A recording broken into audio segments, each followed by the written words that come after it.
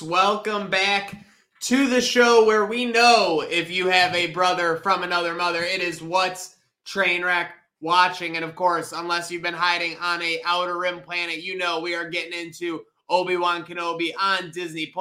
So without further ado, let's get into it with our all-star panel. Of course, you know him, you love him, your friend Jake Micah, and the resident expert, wrestling extraordinaire looking to show he knows how to do it with a Tusken Raider, Michael Partham. Gents, what did we think of this week's Kenobi only 4 days after the double episode debut? Yo, it kind of snuck up on me that it was coming Wednesday. I forgot about the Wednesdays all over again. Like it was a nice treat, obviously, today. Man, I don't know. There's a lot of places to go with this. I was enthralled the whole time, though. It was a really, really fun episode.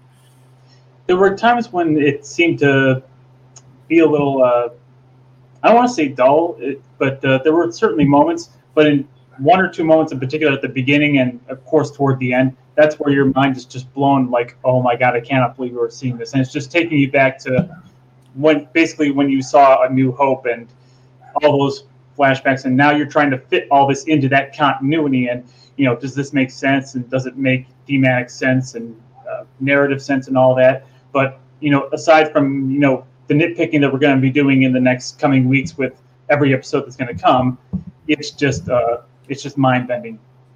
Seriously, mind-bending. There was a lot of feelings for sure. Felt like in this episode, it was a lot more action-based. I know you were saying with Dole, it kind of felt like they were constantly moving to me, whereas last week was kind of like expose, a lot on what was happening in the background the last 10 years as they kind of got onto it. And speaking of getting into it, here on What's Trainwreck Watching, we always break down the recent, latest, and greatest on streaming. So, if you haven't seen Obi-Wan Kenobi Episode 3, do not go any further unless you want to be spoiled. But let's get into it, folks. We continue with our broken Obi-Wan on his way with Leia. Managed to escape the planet. Thoughts on this whole sequence kind of leading up to some eventual Sith Lord action? He's just being grumpy as hell, man. Like he'd be agreeing grumpy with like a 10-year-old. I mean, you can tell like that he has not interacted with a lot of people over the last 10 years. I think they're trying to get that home where he's just, he's just being very gruff, obviously not trusting throughout this whole episode. And that might be a theme going on throughout this whole show too. It has been so far. But yeah, just grumpy Obi-Wan, man. Like you'd think maybe seeing like, seeing Leia and seeing her would brighten his mood a little bit, but it feels like it's just taking him down another notch. So yeah, I don't know what's going to actually brighten his mood going forward here, but definitely just still despondent at times. At least he's like moving, like you said, he was moving this whole episode, doing what he needed to do, and actually taking responsibility, which we talked about last week. He wanted no part of it all at first. He was happy living his mundane meatpacking life. So he's a little bit out of his sorts for the last 10 years. Maybe that's what's making him so on edge. But yeah, just he's got to pick it up a little bit. Go ahead, Mike. If you had spent the last 10 years knowing that you inadvertently caused the darkness that fell over the entire galaxy to happen, and this little 10-year-old kid, after you just escaped almost certain death on another planet when you've just been trying to hide out and keep to yourself this whole time, and she's just asking you, are we there yet? Can you use the Force? Can you do this? Can you do that? And it's like, kid, we barely escaped with our lives. Can we just sit tight and let me not try to get us killed here? But yeah, I mean, it's going to take a little while for Obi-Wan to come out of his funk because he closed himself off in the Force. We saw in this episode that he's not in shape as far as Jedi activities are concerned. In shape in general.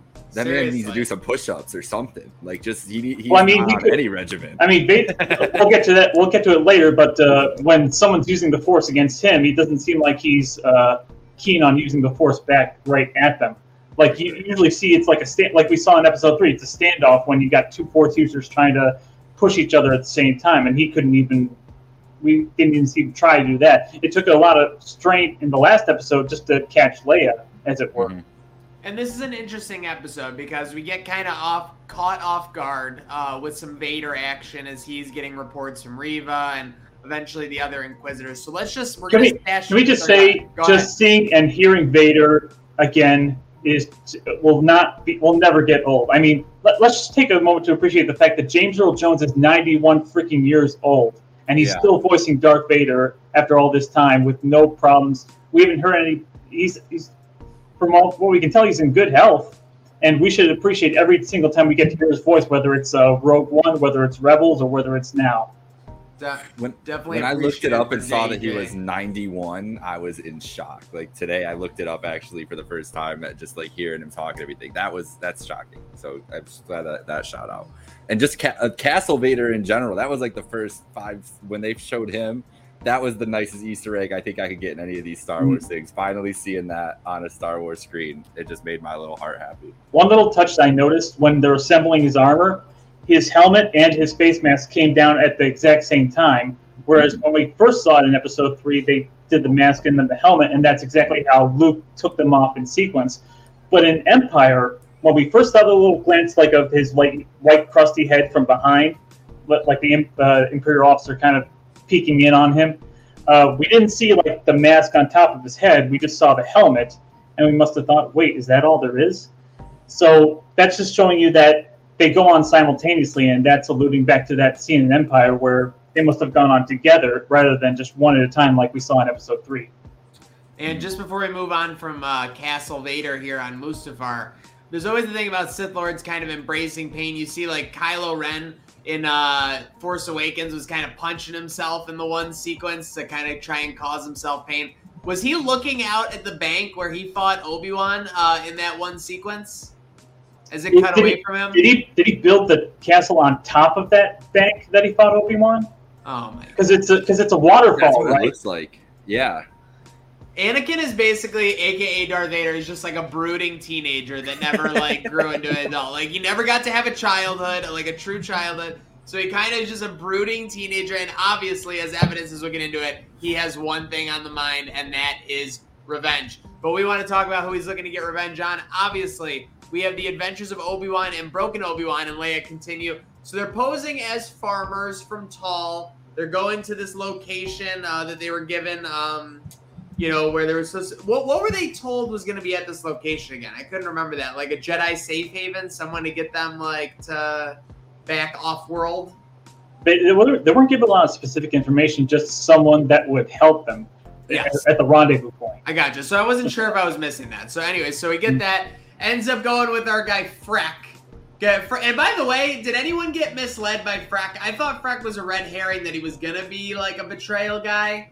And then I thought he wasn't going to be as it going through it. I didn't get the sense that he would be a betrayal guy, but I mean, on an Imperial world, you should have seen that coming, where people are going to sell out everybody just to do a favor for the Empire. That was Zach Braff as well as Freck, which I didn't realize after the episode. So shout out Zach Braff, who's getting a Star Wars bag. Better Star Wars cameo. Zach Braff as Freck or Daniel Craig as the one stormtrooper in The Force Awakens. Oh, wow. Shoot, that's a good one. I'll give you. Okay, who are you gonna go with? I'm going Craig. Yeah, me too. But Daniel Craig, that was pretty. You can kind of tell it's Craig once you know. That's the thing. I don't know if I'll ever know that's Braff.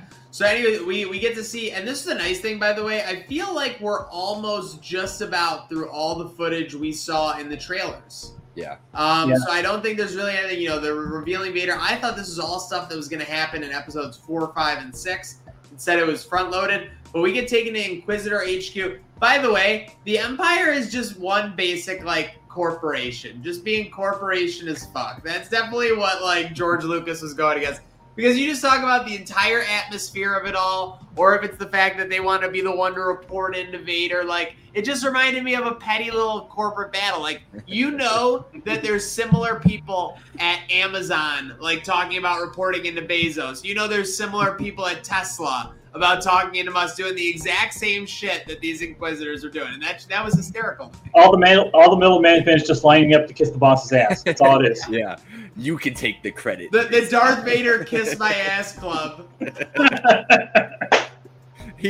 Listen, if there's a man's ass that you want to kiss, though, it is Darth Vader. That is I would not. Well, you have to lift up the cape to do it in the first place, you know. I mean, listen, I have nothing against her overruling the fifth brother. I'm sorry, I can't remember his name. I don't know. I believe it's the fifth brother. I have nothing with her overruling and being like, I just talked to Vader. But if you're gonna use that move, like I just talked to our manager, like don't get caught by the same move later in the episode just by them flipping the tables. You know what I mean? Mm-hmm. That was what threw me off. Now I want to say this episode had a couple of Game of Thrones ties to me. And this was where the first one went, when they got the probe with Obi-Wan's information on it, and they launched the probe. That's the probes. That scene was sick. The good old Imperial probe droids.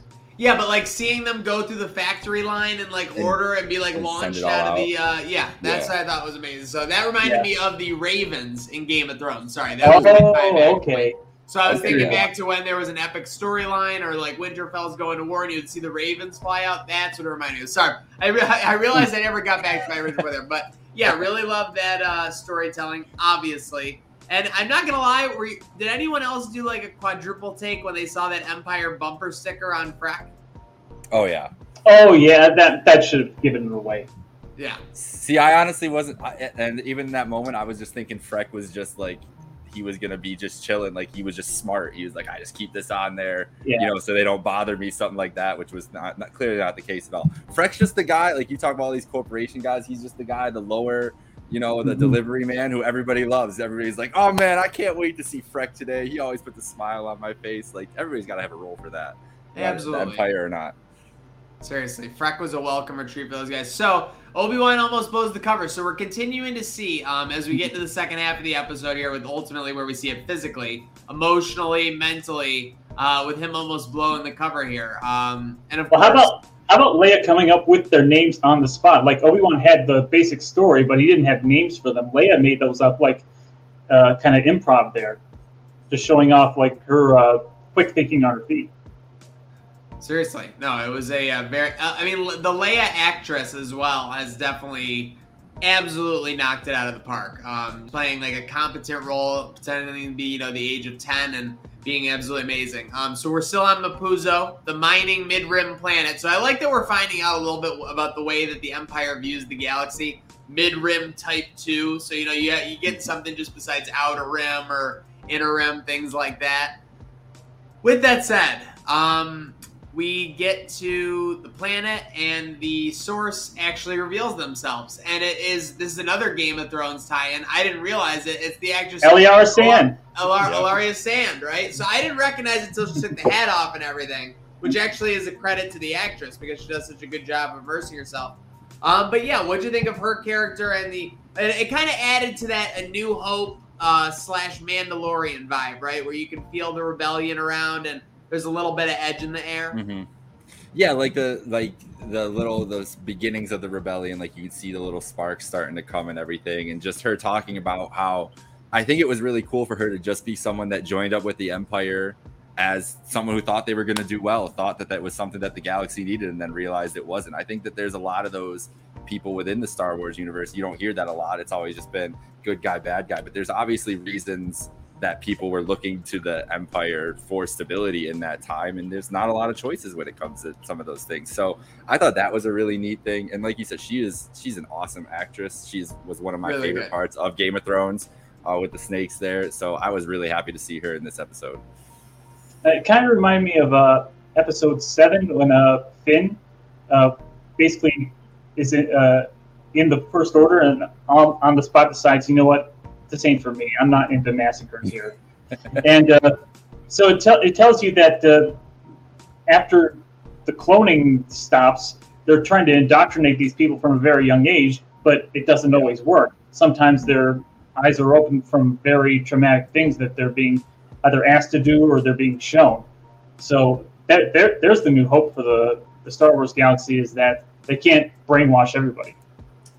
And there is no better transition of A New Hope. So Obi-Wan is with, again, I can't remember her name because I don't think it ever got brought up, but she rescues Obi-Wan and Leia. and just getting ready to move him off planet through a safe house. We got like a hidden room. We got everything being busted out here in the Star Wars universe. That's Tala.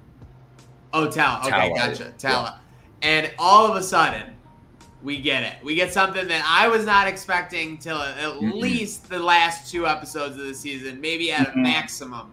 We get Darth Vader on screen, and he is on a rampage, gents. What was going through your mind when the Inquisitors were lined up and Obi-Wan was looking out with in a look of panic? When he first starts dragging all the colonists or whoever, and the first person he chokes, he's holding up and floating him and choking him at the same time. We've never seen that in Star Wars canon. I think it might have been portrayed in some fighting Star Wars games, but he's literally doing the Vadering meme, where someone jumps and they act like they're being choked at the same time. You have to take that snapshot, right? Well, Vader's never done that. Vader's choked people, and maybe he's floated 1 or 2 people or things for whatever, but he's never done it at the exact same time. He's never done the Vadering meme all at once. So that I think they were trying to allude to that a little bit. But did he take a look at Obi-Wan while he was doing it too? Kind of. I felt like that. I don't think anybody knew Obi-Wan was there. Vader was just choking fools left and right, snapping a neck here and there, dragging people literally in the streets. And he's just trying to draw Obi-Wan out. He's just trying to say, hey, look at me making these people suffer. Come on out and stop it. Honor your Jedi code or whatever. Yeah. I think one of the biggest things I took away from this is this series not afraid of being dark. We talked about it last week. The opening scene was obviously pretty dark, pretty twisted. And just seeing what he could do, what he was doing with he snapped some, I think it was a child's neck right there. Oh, he was going full episode 2. Not just the men, the women and children were getting it too. My goodness. It was everybody, yeah. And it was just I feel like it was much he knew. I think in my mind, at least, he knew exactly where Obi-Wan was kind of hiding out and was just doing this as a way to get him out. Be what is this man? What's left of him? Is he going to come out, try to be the hero and try to save these people? And Obi didn't. Again, another scenario where in the first or second episode, whatever it was, with Uncle Owen last week, where Owen's just sitting there with a lightsaber up to his neck. Obi doesn't react, do anything. And this is the same vein. Obi-Wan watched people, 4 people get killed in that moment. And that's not something a Jedi would usually do. So I think it was a great way to show how far away Obi-Wan is from the guy we remember and how close Vader is to the guy that he is. He is Darth Vader in this moment. There's no Anakin left there anymore after 10 years. I want the Partham percentages on how much is Anakin, how much is Vader after this. But I got 2 more. I got 2 things real quick. The third are the Game of Thrones connection. Him snapping the people's necks was like Ramsay Bolton sending out Rickon Stark before the battle. He was trying to get Obi-Wan off his game. He was trying to get into his head or whatever. You notice he did, as he was walking there, he didn't say a word. He didn't say a word as soon as he walked off the ship. He was just immediately, just snapping fools' necks. It was almost like Jason Voorhees in a horror movie where he's right there and he's just slowly making his approach and he's just trying to hide out in the bushes or whatever. And he knows you're there and he knows he's going to eventually flush them out. Seriously. And then, so of course, Leia and Tala, was it? Obviously run down the safe house or try to escape out of the tunnel to the pilot. So we're getting a lead on with this pilot. The pilot gets mentioned a couple times. I don't know if you guys felt it a little teased by that, but there's gonna be this pilot. I'm like, who's it gonna be? So, anyways, this is when it all comes to a head, and the Vader rampage reaches Obi-Wan. Vader takes the lightsaber out, and I feel like Vader has been waiting, realistically years, if not the full decade, for this moment. Obviously, when you see the scene, pretty much dreaming about it, fantasizing about it, looking for his revenge. And Obi-Wan just bolts. Did anyone else chuckle a little bit when this happened right out of the gate? I was like, what is this man thinking? He literally just saw Vader in front of him and was like, I'm just gonna go to the left and he's gonna have no idea where I am. Bro, I didn't even think of this one. This is like in Game of Thrones when Reek is getting challenged and he's got the sister and he just jumps off the boat. Just completely inexplicable. Running from Vader, dude, you're an old man. Partham, what was he thinking? He's out of shape. He's not in his right mind. He's literally seeing a ghost right in front of him, and he's not sure. He's trying to lead Vader away from Leia. All he's trying to do is distract Vader. Is all I'm thinking right now. Is that Leia's going through the tunnel trying to reach the rendezvous point with the pilot, and he's just trying to keep Vader busy. But at the same time, it's traumatic things are coming back into his memories, and he's seeing. It makes perfect sense that he's reacting this way because now we go back to episode 4 and see how he reacts when he meets Vader in the hall in the Death Star. It's very casual. It's very, there you are, long time no see. When, if that was the first time he had seen Vader after everything that happened and what Vader's become, you would think he would react like this, like in this episode 3 for this series. Like, oh my God, you're this half machine, half man now, and you're still alive after all this time, and you're still causing chaos and bringing evil to the universe, and what have I done now? It lines up better with what happened in episode 3 to what Obi-Wan's reaction would be the next time he saw him. So now when we go to episode 4 of the main movie series, it's like, yep, there you are. Facts. That's a great point because you're like, he knows it's Anakin, right? Like, because of the Force sensitivity and everything. He knows who it is in there. But then seeing that it would be a monstrosity like right in front of you and being like, what that, like trying to put those pieces together, and speaking of everything, definitely would be traumatic. I still think that running listily to the left, probably not the best strategy. Probably could have ran a little bit of different, maybe a little bit more speed in there. Put some jukes, something. I don't know, but yeah, it was terrifying. It was horrifying to see, like, just the cinematography from that little bit, I think was interesting. But it felt like horror movie. Like they were trying to just make Vader seem like this big monster movie villain, and it worked to an extent. And yeah, so you leave with, Obi-Wan obviously horrified. He tries to do the same thing. Vader goes to Obi-Wan, I am like what you made me. So obviously you see that emotion, you see that, angst, yearning for revenge. He's still very rage-filled. He's still dwelling on what happened 10 years before. And again, to bring it forward to what we're going to see in episode 4, 10 years later, it's like, oh, now I was but the learner, now I am the master, and your powers are weak, old man. Now he's actively taunting him. He's not so much dwelling on his hate. Now he's just mocking him when he gets to New Hope. That's what I want to talk to you guys about. So obviously, we see how it gets down. We see Obi-Wan escape. Obviously, Obi-Wan looked pretty pitiful in this matchup here. He cut himself off when he goes to get back into it. When he goes to that line, when we I was with the learner, the roles switched. Is Obi-Wan gonna get one last moment in this series? Maybe a little fire off of Qui-Gon, maybe a little something to kind of pwn Vader going into this New Hope. Because I agree with what you said. This interaction alone kind of lines them more up. But I feel like we need one more kind of interaction where Obi-Wan gets the best of him going into A New Hope to truly kind of... Oh, this was just a tease. This was like the first fight in King Kong versus Godzilla. The main event still to come later. So this is basically like when WWE does a DQ finish. Like we're like but we're really going to go at it in Hell in a Cell. Yeah. There's one thing that I keep thinking about for those who've seen Rebels. It's that scene, and for those who haven't seen it, spoiler alert, but you should see it, and this will be an incentive for you to see it. There's a scene where Vader contacts the Emperor, and he talks about, Anakin's apprentice is still alive, and this could lead us to other lost Jedi.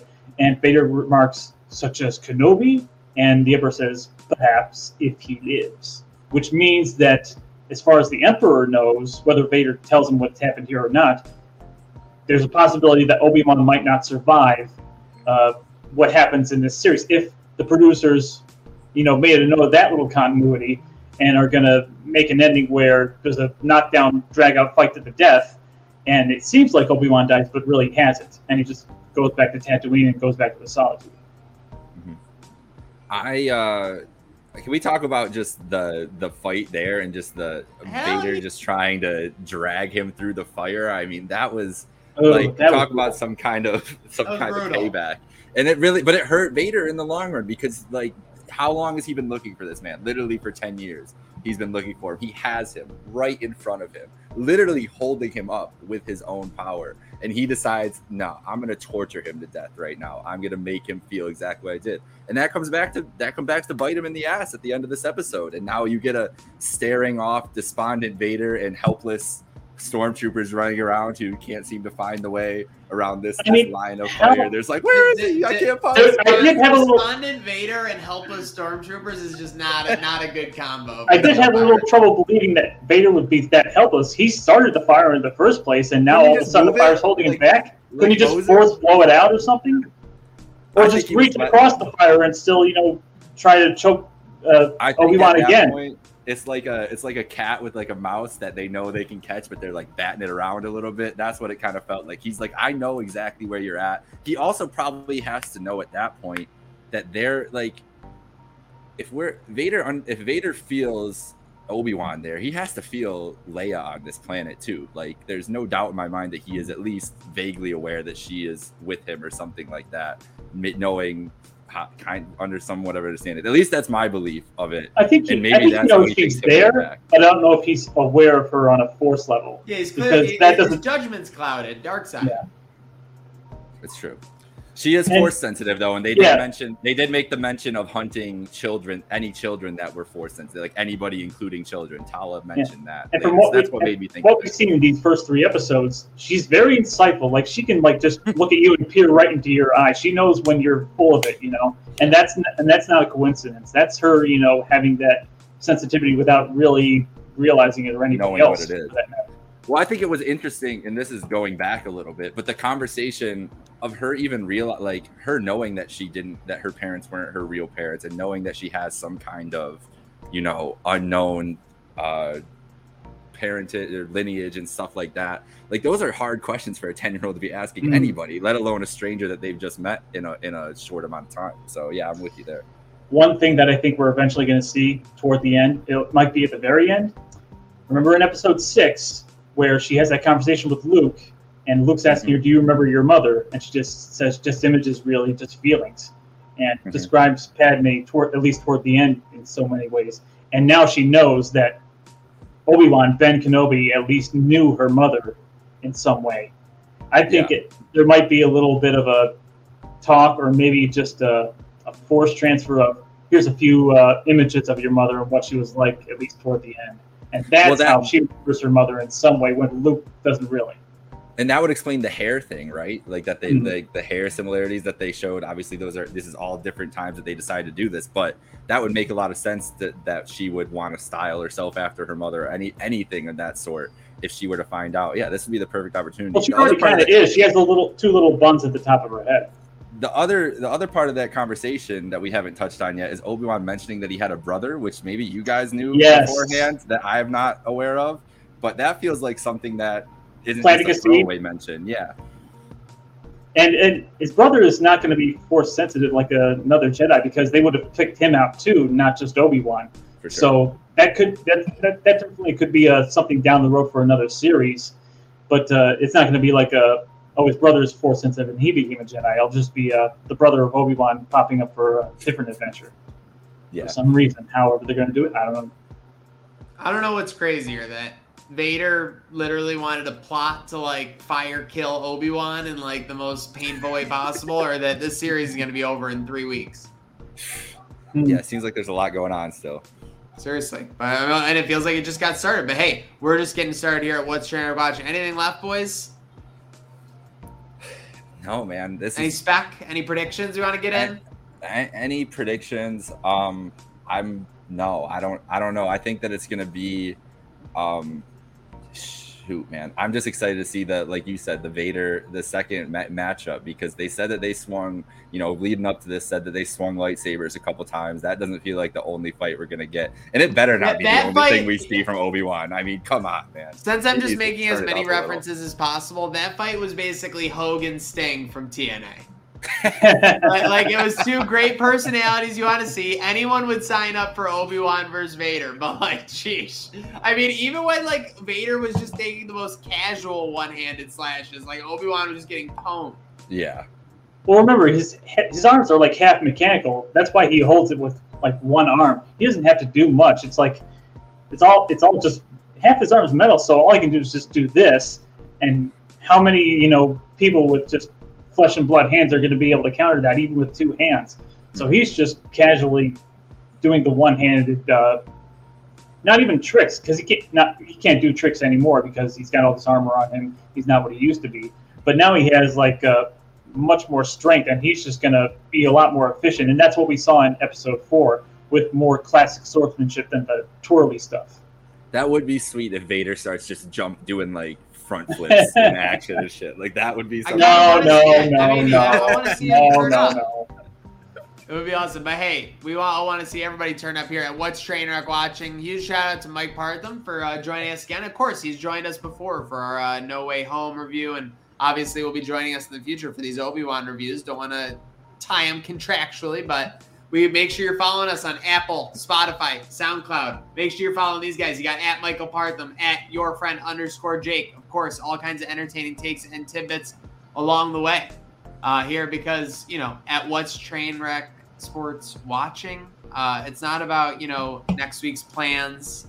It's not about next month's barbecue. It's about next week's episode.